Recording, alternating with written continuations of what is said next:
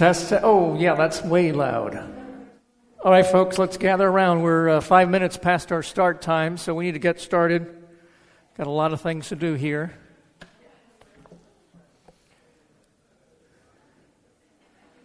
Come on in, take your seats. Go ahead and bring your coffee, your Bibles, everything else that you think is worthwhile. And a good attitude. A good attitude, Mike says. That's always helpful, isn't it? That's what they tell us in The positive attitude, right? Well, at least it's not the Norman Vincent Peale stuff. All right, folks, we are behind, so let's get going here.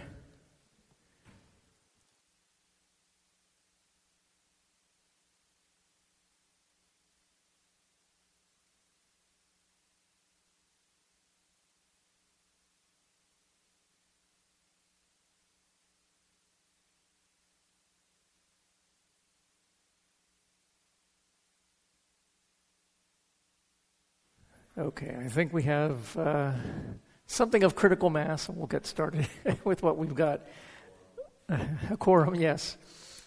Let's go ahead and open with prayer. Father, we thank you that you've given us everything that we need in your word, that it speaks so clearly about who you are, about who we are, and so important to us. It speaks about how you are at work and have been from the very, very beginning to fix everything that we have messed up, to work to make us what you designed us to be, to show grace and love and compassion and mercy to a people who don't deserve it, to make us your very own.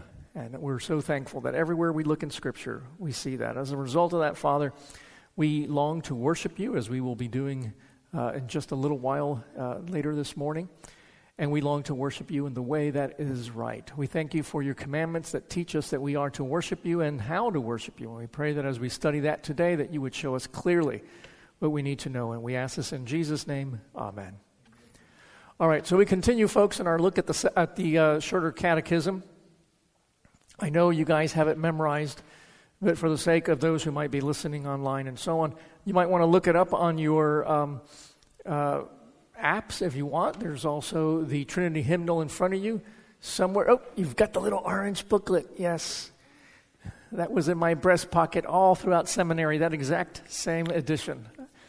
That was 30 years ago. I'm surprised they're even printing it and it looks like that. Did you take it out of my study? All right. Trinity hymnal, I think somebody said 874 is roughly where we're at. I got the thumbs up from Margaret Ann, so that means we're good. Okay, so we've been looking at this thing. I got to lock those wheels because it wants to move every time we erase or do anything. Oh, I shouldn't have erased that. Oh well. What we've been saying is we've been looking at the Ten Commandments.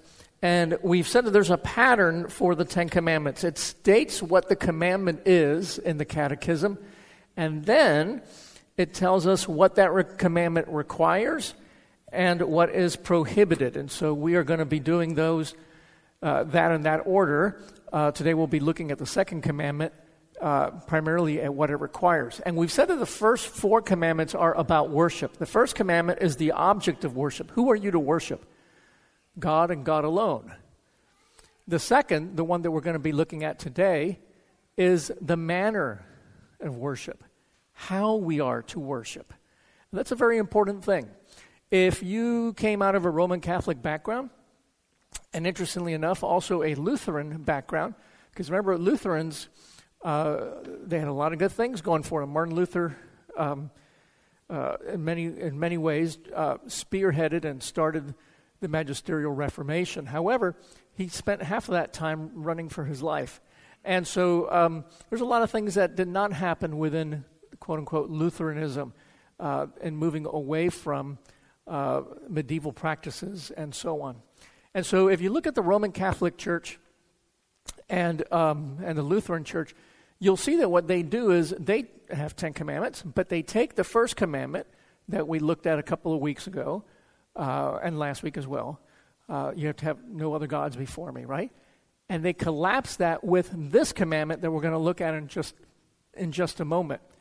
And they're doing so, well, you know what? Let's read the commandment so we know what it is. So let me ask somebody if you will read today questions 49 through 50. You know what? We might as well read the whole kit and caboodle, although we're not going to cover the others. But so we have them in our mind.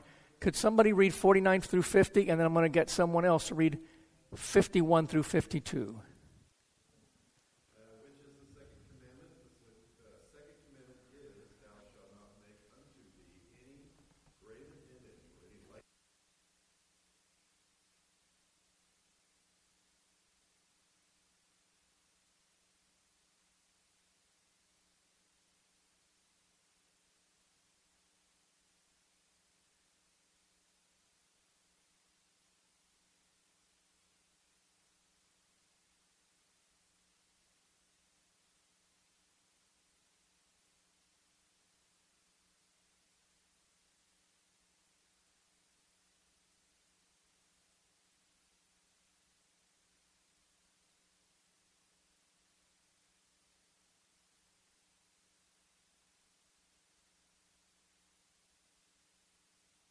Would somebody please read the next two then?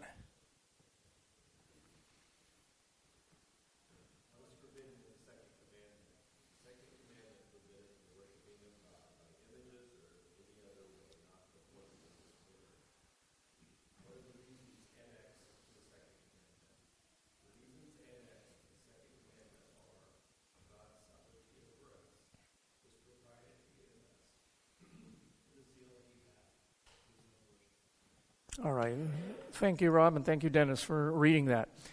So here we have the second commandment, and as you can see, especially in the answer to question 49, question 50, when it says what is required in the second commandment requires the receiving, observing, and keeping pure and entire all such religious worship and ordinances as God has appointed in His Word. It's telling us the way, the manner in which we are to worship. And what happens in, as I was saying, in the Roman Catholic and Lutheran way of looking at things, they collapse commandments 1 and 2, and it simply is, you shall have no other gods before me, and you shall not make any graven image. When, if you were to look, it's interesting, you would say, well, at least they get the content. But if you were to look at the Roman Catholic Catechism, it doesn't actually list, like our catechism does, the actual scriptural text. It gives little snippets, sometimes like you see for kids, and you would think, well, maybe I'm looking at the kids' catechism for the Roman Catholic Church. No, I'm looking at the full Roman Catholic Catechism, and what it does is commandment 1, which is our commandment 1 and 2, is simply, you shall have no other gods before me. And so it kind of drops out completely the second commandment. It assumes it's all wrapped up in it. The way they end up with 10 is they go to the 10th commandment that talks about coveting, and it says, you shall not covet your neighbor's house, nor your neighbor's wife, and then they break it up and say that the first one says, the first of those two, that the 9th commandment is, do not covet your neighbor's wife, even though that comes second in the written text. And then the second one is, do not covet your neighbor's goods. And they kind of put all of that together. Well, we really don't need 2 commandments telling us not to covet. You can have 1 commandment that tells you not to covet anything. And that's in essence what the Eastern Orthodox Church has, and every Protestant church outside of Lutheranism has. But we do need 2 different commandments that tell us about the object and the manner of worship. Collapsing those, you actually lose something. So I'm just saying that in case you come from a tradition where it's numbered the other way, and I really do, and again, the Scripture itself does not say commandment 1, commandment 2, but I do think it is a rather big mistake to do that. Who can we blame for that? Well, you can actually blame Augustine. Really? Yes. Say again? Why did he? I wasn't there. But the funny thing is, for 300 and something years, say again? I had that, yeah, when Augustine decided to do that. For 300 years, the tabulation of the Ten Commandments was the same as what we have today. And all throughout Jewish history, before the New Testament, it was also done the way that we have it in our churches. I'm not sure why Augustine decided to change it. He did. And then at the Reformation, everybody outside of Lutherans put it back. The Eastern Church, which broke off from the Western, i.e. Roman Church, in the middle of the 11th century, in 1054, never changed either. So anyway, I just mentioned that. If you come up from a Roman Catholic or Lutheran background, it would behoove you to make the switch. But let's actually get into what we're talking about today. Vitally important, because what we're talking about today is worship. And if you have gone through our newcomers class, and I'll put in a plug, our next newcomers class, if you're interested, is coming at first and second week of April. So sign up for that. But you know that we talk a lot about worship because it's integral to the life of any church and every believer. It's the highlight of what we do as believers. It is the center of the life of any church. And so what we see in that second commandment on the how is vitally important. In fact, I kind of rushed in here. Let me take a look and see if this is on the fly, so it's never a good idea to just kind of do things on the fly. But if I can pull up Deuteronomy 12, and point you quickly to a verse. Let's take a look in your Bibles, won't you? You can use the Pew Bible if you like, or your own Bible. But take a look at Deuteronomy, fifth book in the Old Testament. And let's take a look at chapter 12. Now, let me do a little bit of context here, because this is important. Of course, we live in a day and age where a lot of folks in the church, especially the evangelical church, don't look to the Old Testament. They believe that the whole of the Old Testament is abrogated. They may not even say that, but in practice, sometimes folks just kind of, we're New Testament Christians. No, we accept the whole of the Scripture. Now, there's a lot of things in the Old Testament, the ceremonial law that points to Jesus, and aspects of that, like the sacrificial system, that have been fulfilled in Jesus. We still read them because they teach us something about the nature of Christ. Well, what's happening here is that the Israelites are on the verge of crossing over into the Promised Land. They are at the river Jordan. Moses is very near the end of his life, and he is reading to them once again the law. That's why it's called Deuteronomy, the second giving of the law. And he is preparing them for their entry into the Promised Land. And so when he gets to Deuteronomy 12, he tells them what God has been saying about where and how they're going to worship. The where is part of how, if you think about it. How, that kind of thing. And he says in verse 1, "These are the statutes and rules that you shall be careful to do in the land that the Lord, the God of your fathers, has given you to possess all the days that you live on the earth." And then he goes on to tell them that when you go into a land, you're to destroy the idols and so on. So he's telling them, you don't do it this way. You don't do it the way you see these people doing it. And that's an important point, because we do lots of things today in worship, as we're going to see probably more next week when we look at the prohibitions. There's a lot of things that we do that are very much driven by the idols of this world. Things like entertainment and all that other stuff. So he says in verse 8, and I'm just kind of spot reading here, "You shall not do according to all that we are doing here today, everyone doing whatever is right in his own eyes." Right? So he's challenging them in that regard. There's a whole lot more here that we can go on.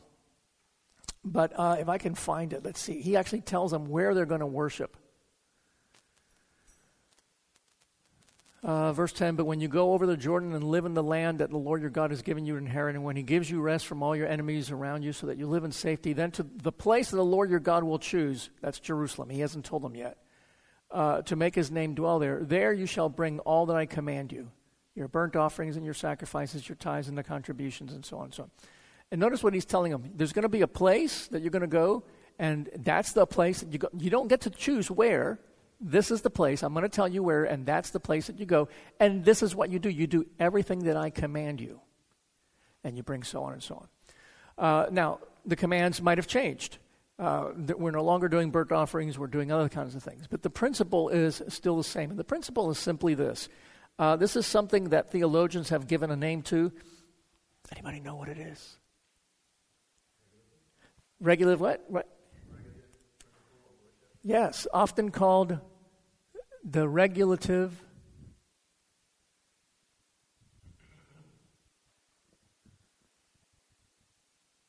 principle of worship.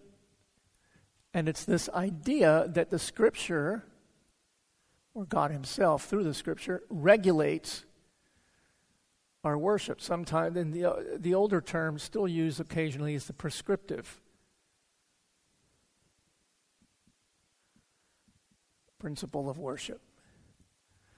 Basically says that Scripture prescribes how to worship. And so it simply is this. True worship, false worship. And in the regular principle of worship, it says, what God commands you, this might be a little too small, sorry. That says what God commands. This is the sum of everything that God commands. That is true worship. And false worship is whatever God did not command.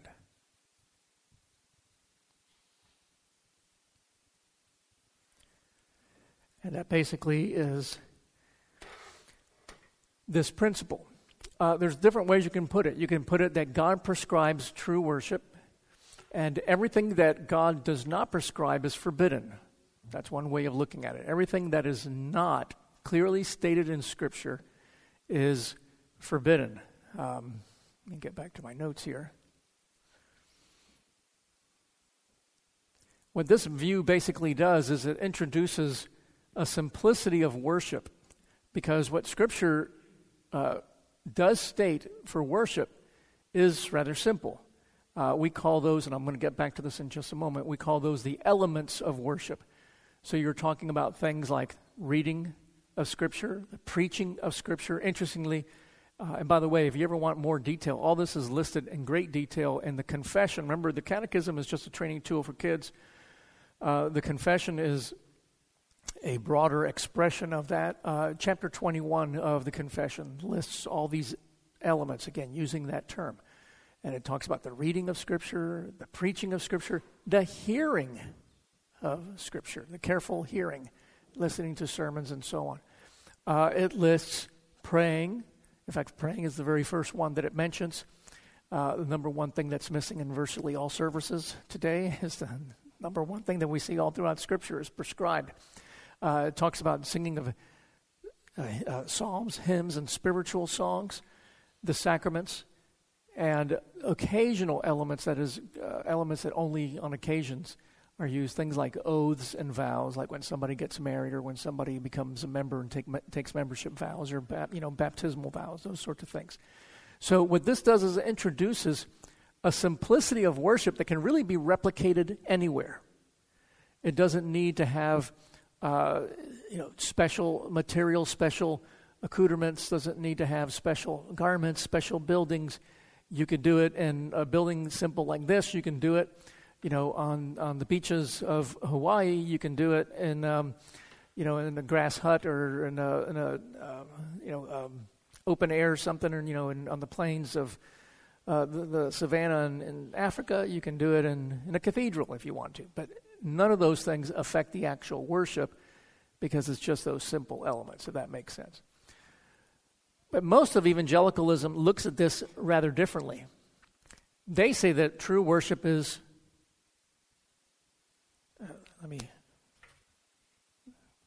how do I want to write this quickly? Yeah, you know what? I'm going to do what I was going to do.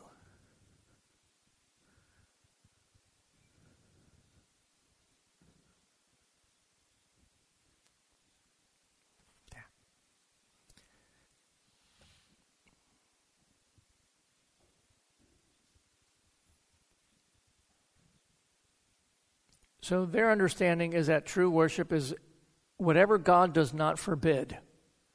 And false worship is only what God forbids. That's false.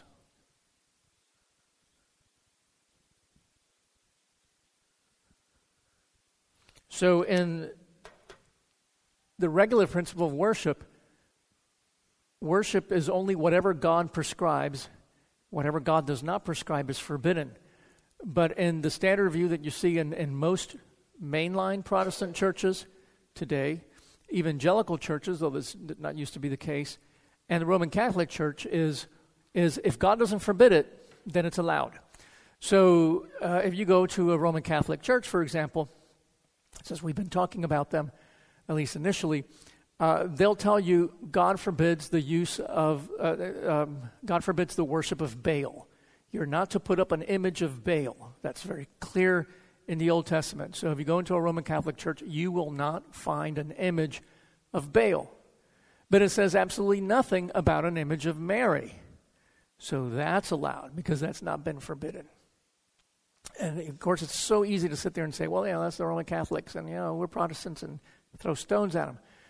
But now we turn our attention to the broader evangelical world, where perhaps many of us have come from, and what we find is that same principle is pretty much in place. Scripture doesn't say anything about forbidding entertainment, forbidding spotlights and rising dioceses with, liquid nitrogen, smoke and all that other stuff. So why not do it? And we laugh, except they're doing it, right? And that kind of thing. So it's very much the case nowadays that you have, what I should have done here really is I should have put a circle.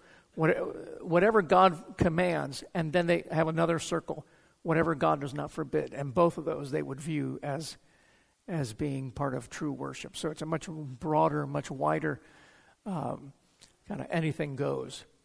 But let's take a look at a couple of scripture passages and begin to kind of see why it is that we say the regulative principle is in place. I already looked at Deuteronomy 12, which I think is pretty conclusive. But there's a couple of other things I think that really matter. And the thing is that, well, let me ask you this. First of all, let me stop here and just say, any questions or just comments about those two different views and how they're presented? Nope, all crystal clear? Okay. Why do you think, because when we present that to a lot of people, the number one objection that always comes up is that this is what? Stifling. That this is limiting. This is almost invariably what you hear. Right? This limits worship, that this stifles worship. Now, before we can answer that objection, we have to ask the question then, in what way is it stifling? In what way is it limiting? And for us to be able to answer that, we have to answer a deeper question, which is, what is worship? So maybe somebody can dive in and tell me what worship is. And it's not meant to be a trick question. However you want to put, I don't know, what you want to say again?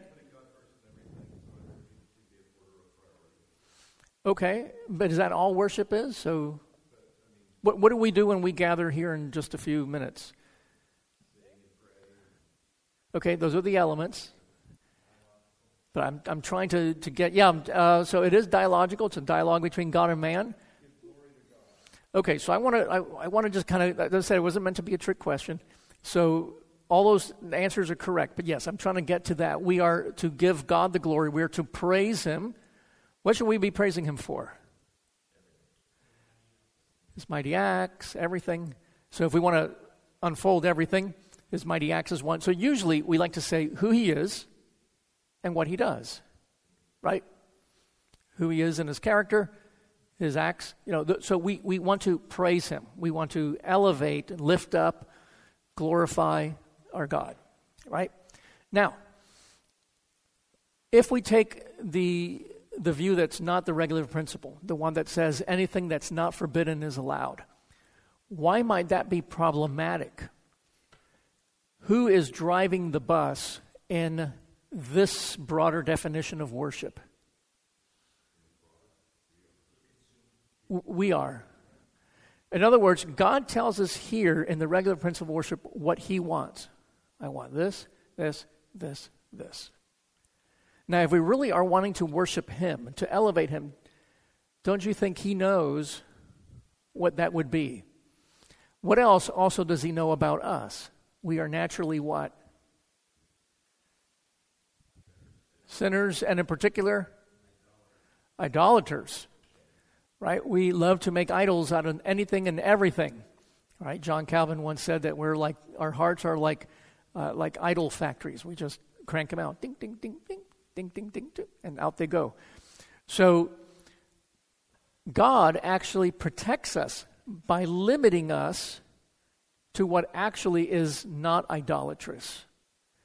But when you let your imagination run, then you can begin to put in place whatever you want, whatever you think is right, and unless you can claim to be sinless and your mind is perfectly in accord with God, then you're likely to come up with something idolatrous. In fact, basically the scriptures we read out of Deuteronomy 12 makes clear that it's going to be, because you are not to do things other than what I prescribe, which is what we read in a couple of the verses. And if you want to go back this afternoon and read Deuteronomy 12 carefully, you'll see that it gets repeated again and again in different ways. Don't do what they're doing. Do only what I tell you. Don't add to it. In fact, he ends the chapter by saying, don't add or take away from what I command for worship. So what's at stake is nothing less, nothing more, but nothing less than idolatry, and whether our worship will be idolatrous. Now, John Calvin preached, since I already quoted him, let's bring him back in. I should have looked it up, but he preached a sermon on Deuteronomy 12 where he brought up an objection that is still very much relevant today, and that is, how can God say that? Because what if I come with sincerity and I bring all these other things, but I am sincere of heart, I am zealous, and so on. And the quote basically says, I get it, but it doesn't matter. It's no less an idol, no matter what. So think of the golden calf that we read about also in Exodus. Out comes the golden calf. Who was that golden calf representing? Yahweh, right? It wasn't Baal. It wasn't. Aaron says, here is your God who brought you out of Egypt. But we're not to worship him in an image, in a calf, or anything like that. The people may have been very sincere, but it made it no less idolatrous.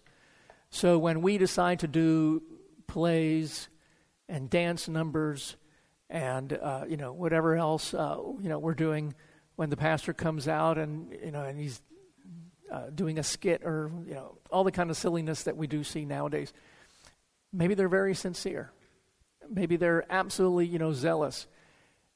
It's no less idolatrous, no less idolatrous. So let's see. Do I want to say anything more about that because of our time?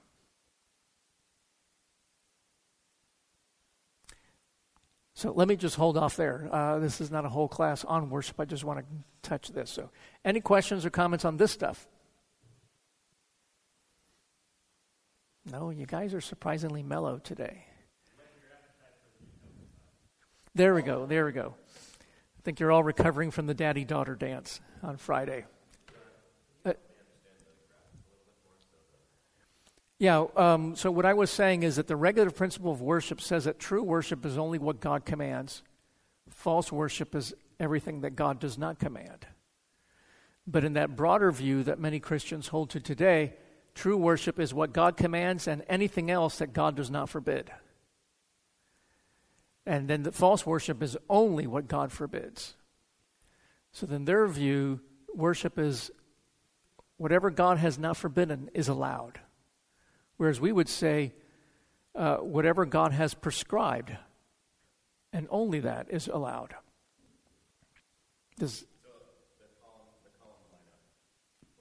Yeah, true, false. Yeah, in other words, if you want the true understanding of true false, look at the black only. The distorted view of what is true and false is these two together and this one only. So, yeah. So we have these elements that are. Yeah, go ahead, Brandon.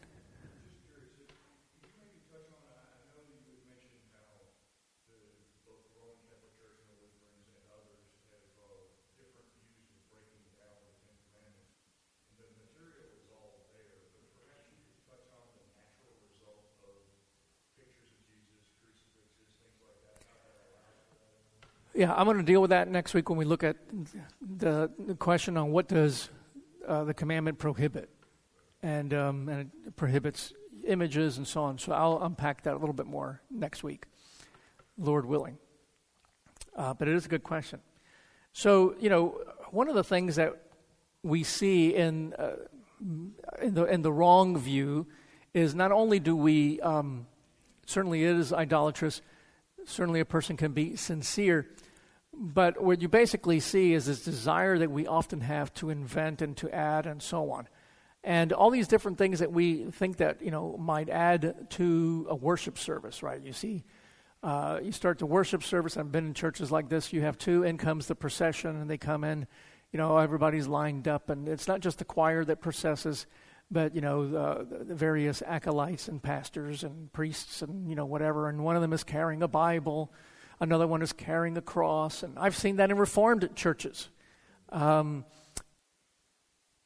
those that are NAPARC churches, but in, that's not true too. Denomination that I used to be in had some folks doing stuff like that. So, they spend this time processing in with candles and Bibles. And say again? Absolutely.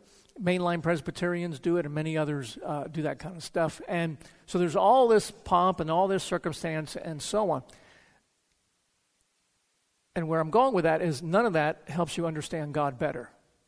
That really is your key. Does the presence of this or the absence of this do anything to elucidate what Scripture teaches? And that's an important way of trying to think about that when you look at it. John 4:24 says, God is a spirit, and those who worship him must worship him in spirit and in truth. So there's this idea that our worship is spiritual. It's not dependent on all these objects. When you see the people bringing in these objects that almost lend itself to veneration in many cases and so on, it's getting us away from that.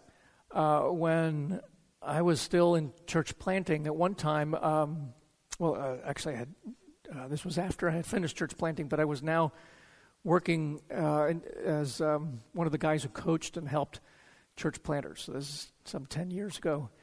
And I went to a key leaders conference in Phoenix, I think is where we had it that year. Can't remember. But anyway, we had a key leaders M&A conference, Mission to North America, which is the church planting arm of the PCA.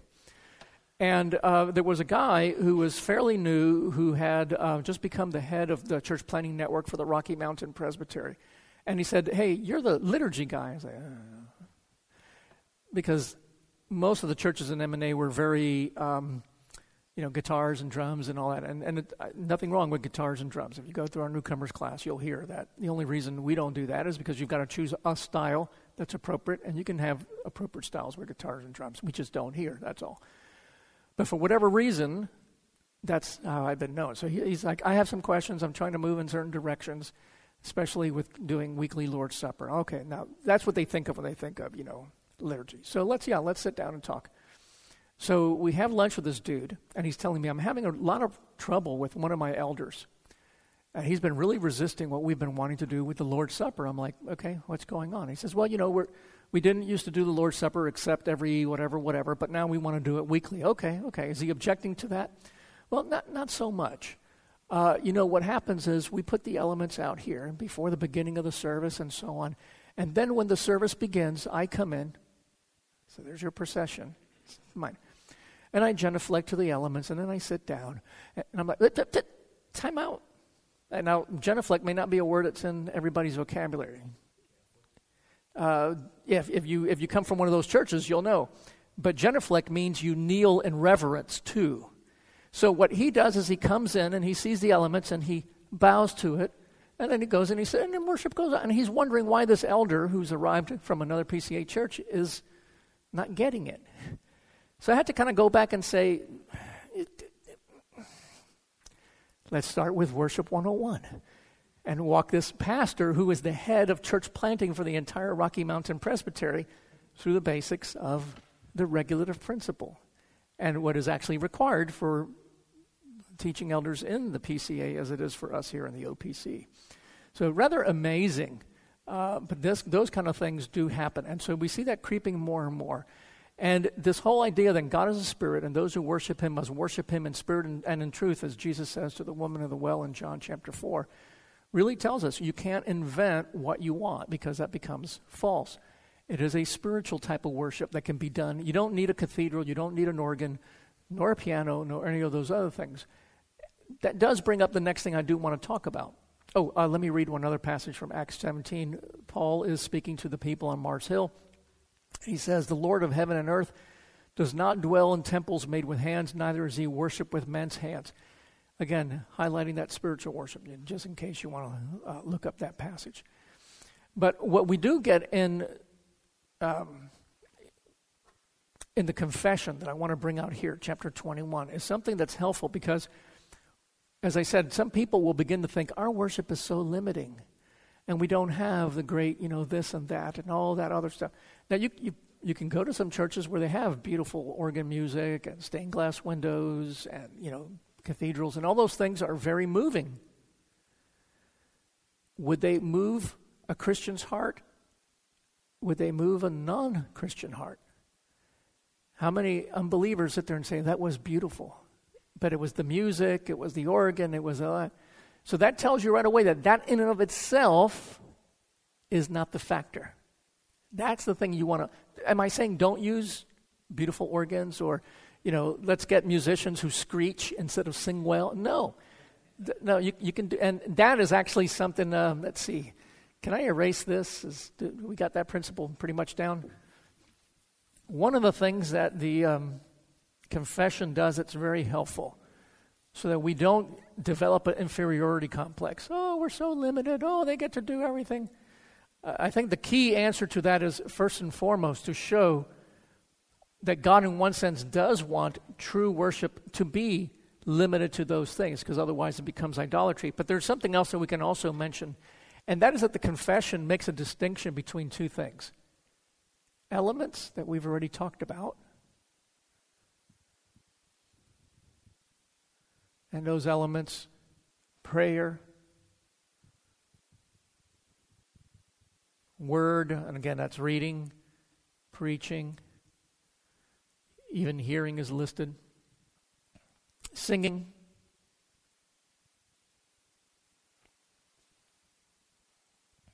sacraments,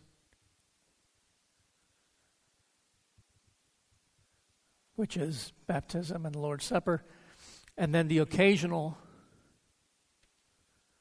elements, things like oaths and vows.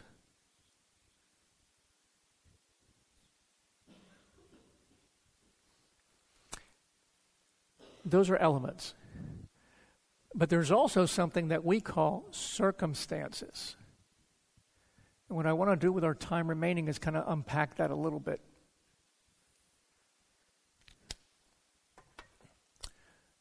Circumstances is basically things that are not prescribed elements, but which you must be able to, you must in some way figure these out if you're going to do this. So, for example, when do we meet for worship? Sunday, but that's prescribed. It's not a circumstance. So, but when on Sunday do we meet? 10:30. Does the scripture say 10:30? So if we decided to meet at 2 p.m., would that be okay? Sure. That's a circumstance. You don't fight battles over the circumstances, right? What are we using to light the sanctuary? Incandescent lights. If we use candles, would that be a problem? Huh? Logistically, that's, but there we do one service usually a year where we do that. based on what you've just read, so like time, things like, what do I want to call this? Environmental, right? Are you meeting in a building? Are you meeting in a pavilion? Are you meeting with nothing over you? Environmental factors. I'm going to get back to the question I had in just a moment. But some other things that it tells us where to read the word. Does it tell us what order we're to read it? So if I gave you a lectionary and said we're going to read every 3 years through these sections, year A, B, and C, as many churches do, it's not necessarily wrong for a church to determine that. But what if they say this is what you must do? That's a problem. Okay. It doesn't tell us what we're to read. Does it tell us how many songs we should sing? So if you have 3 songs, you have 5 songs? Okay. You see how that works. So frequency, let's put in things like frequency. All those are circumstances. You know what else is circumstances? Dress. Right? So on things like the environmental, I was talking about candles. I want to use that as a test. We can light the sanctuary with incandescent lights. We can light it with natural lighting. We can light it with candles. When do you think one of those moves from circumstance to element? You've probably seen it. Yes, Tanya. Okay. Yeah. Have you ever seen that in some worship services? Say again? Well, you could certainly, if you do a light show, I'm thinking of something much more supposedly innocuous, but it's done with so much zeal. Unity candle. Yeah, perhaps you've been there. And remember, a wedding is nothing but a worship service. And this idea then that you're going to take one candle and the other candle. And if you've done this, I'm sorry, I'm not trying to step on your toes. I'll talk about just how God forgives in just a moment. But we bring those 2 candles together and they become one. That's essentially a sacrament, because you're saying is that there's symbolic, imagery in this leading, and so you've introduced an element into worship. The candle is not the problem; it's the use. Suppose we could come up with something with incandescent lights that turn it into an element, but that's when you get into trouble. Which brings up, because our time is just about gone, a couple of things I want to talk about. First of all, most of the church today is messing up its worship. We're already kind of determined that. There's a couple of things to watch out for. One is, if we do have a better understanding, and I think we do, the one thing we must not do is walk around thinking we have a better understanding of worship and all those others. If we understand that better today than others do, it is only by grace. It is only because God has enabled us to see that. It is only because He's kept us. And no Reformed church gets it right 100% of the time anyway. So no church is 100% pure. Confession even says that in its theology or in its practice. So we are not to think of ourselves as superior and so on. And I think there's something that, I wonder if I can find it. G.I. Williamson had a comment to make about this, and he was talking about the form of worship. If you can have a perfect form, he says, we must not assume that God is pleased with us just because we have a pure form of worship. Nor are we to assume that God cannot accept others merely because they do not have a pure form of worship. After all, no church is perfectly pure, even in its form of worship. And whenever God accepts sinners, it is in spite of their sin and perfection. So a little humility is what we need as we contemplate that. He goes on, so God may well be more pleased with those who have sincere and repentant hearts, even though their form of worship is less pure, than with those who have a purer form of worship but are less zealous in heart. Nevertheless, we ought to strive for nothing less than a pure worship that is also zealous. So I want to put that into place. Even though he says God may be more willing to accept somebody who is sincere in heart, does not remove the comment that I made earlier, that just because you're sincere, it's good worship. On the contrary, it's not good worship. Just because you're sincere if you're not following what Scripture says. But what G.I. Williamson is simply saying is that God does forgive. But it is a sin that needs forgiveness. And so once we've been made aware of that, we don't want to continue doing something that is wrong. But I think G.I. Williamson's caution is very important, that we don't walk out of here thinking, oh, we have a pure form of worship at Christ Presbyterian, and we begin to put our trust in the pure form of worship. If you get the slight, see how easily we make idols? Rather than in the one whom we're worshiping through this pure form of worship. So it's little things that sometimes we have to watch out for. And I'll just simply end. I know we got started late, and I just don't want to drop this. This commandment ends with, actually this is a whole sermon. It ends with something that's rather interesting. Because after it tells us that, you should now bow down to images and so on, it says, "For I, the Lord your God, am a jealous God, visiting iniquity of the fathers upon the children unto the third and fourth generation of those who hate me, and showing mercy unto thousands of them who love me and keep my commandments." What an interesting ending. And what it basically tells us is that there are consequences for our children. And you might say, wait a minute, is that God looking and saying, I'm going to strike these kids down and all? No, but worship, as we said, is the highlight of the life of the church. It is the central thing that human beings do. Full stop. Worship is what we were created for.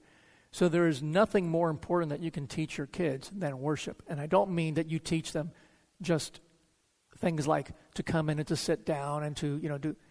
That's important. But we're talking about worship in its fullest sense. The most important thing you can teach them is that God is the one worthy of worship and so on.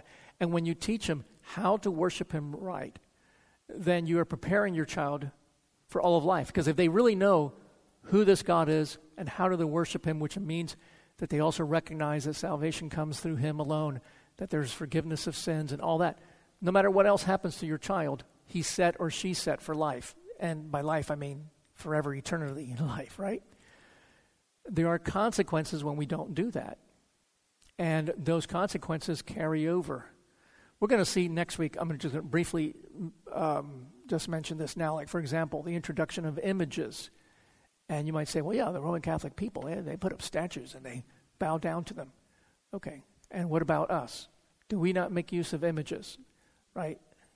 The Chosen, am I ringing any bells? Is that okay? The generation that introduces images into Sunday school, well, it's just to be used. Their kids then introduce images into worship because they didn't learn. What you taught them in Sunday school is what they're going to grow up, right? It's interesting that, why am I drawing a blank? Bill Hybels, who created Willow Creek Church, seeker-sensitive, friendly, seeker-friendly church. And then about 10 years ago, 12 years ago now, maybe 14, he basically said, we got it all wrong. For the last 25 years, we've been doing it wrong. They were not doing the things that you should have in worship because they wanted to bring in unbelievers. But then as was pointed out to him, and he since has said, you keep them with what you bring them in with. Or the way they put it, you keep them with what you hook them with. So if you teach your child these things, that's what they're going to continue doing. And same thing in a worship service. You bring people in with a certain amount of things. You keep them with what you brought them in with. So it seriously affects your children. And that promise there is that it will, not that God's going to sit there and say, I'm going to take this innocent child and just zap him for the, and his kids, to the third and fourth generation. But that generally speaking, when you corrupt, and that's the word, when you corrupt that understanding in your child, it will affect them for generations, them and their children and so on. When you teach them proper worship, then there's multitude of blessings because they understand who God is. They understand what God is doing. They understand how to approach God. I'm going to leave it there just because of our time. But there's a whole lot more we could say on that subject alone. But it's an important warning that's included right in that commandment. Okay, again, there's a whole lot here. Let me stop here. Questions or comments about any of this, whether this last section on kids or anything we've talked about? Where's the line crossed between the unity candle and our Christmas Eve service? Very good point. Lighting something is a circumstance. We play music, we use a piano, we could be using something else. We have singers and so on. When the object itself gains significance where it itself is communicating something, right? If we were to do something like in that service, where we, during the service, say, the lighting of each candle now represents, and we're going to do this, and that when it becomes, when the actual act takes on significance. Like, for example, I'm wearing this, right? What am I wearing? Jeans, this and that. I can also choose to, if I came in here with a houndstooth jacket with elbow pads and a catalog carrying case, people don't do catalog carrying cases anymore. But, it's stuff they used to use for heavy books, and I grow a long beard and I walk like this when I come in. That communicates something about who I am. If I come in with an Italian, three-piece suit with the best Italian shoes and, and all that communicates something. Everything is going to communicate something. So you can't get away from the fact that, we do certain things like, and I'll say this, that one of the cautions that we need to do is you can be overzealous on the regulative principle. When I first got here, they didn't want to have any of these things. The previous pastor and others will do the same. It should all be white. It should be. Well, the regulative principle doesn't say walls have to be white. That's us thinking culturally that white is blank. Does that make sense? But can you imagine a culture where white has significance? Where, they painted it white. That means, So you see, you've got to paint it something. Or even if you don't paint it, that's a choice. But in and of itself does not have significance. Does that mean that we should be not careful? No, I want to think about how I dress. So I don't want to come in here in jeans and shorts and flip-flops because that communicates something that I don't want to communicate. So we do want to be clear, about what we're doing in that regard. But the minute that becomes, that thing becomes an actual right, R-I-T-E, that's when it crosses over into an element. But my dress is a circumstance. I want to be wise in the use of my circumstance. How many songs we sing is a circumstance. I don't want to put 16 songs into into our service. We never get out of here, right? So you want to be wise in the use of your circumstance. We don't want worship at 4 a.m. That's not wise for most of us, that kind of thing. Anyway, does that help? I think so. The unity is more like our hearts are not joined until we see these two candles come together. It's the idea that one candle, one other candle, they're separate candles until they come together, and now they become one candle. So, it's one individual, another individual, and in marriage they become one. Because we speak, and the imagery is beautiful, but imagery like that, God has given us too. Lord's Supper and baptism. We have essentially introduced a sacrament when we do a unity candle. Because that's what a sacrament is. It's outward signs of a spiritual reality. Sorry? Tying of the hands. I did not know that. Yeah, there's a lot of things where you can start going squirrely. So, no doubt. And again, we can all be very sincere. But, April, you've been very patient.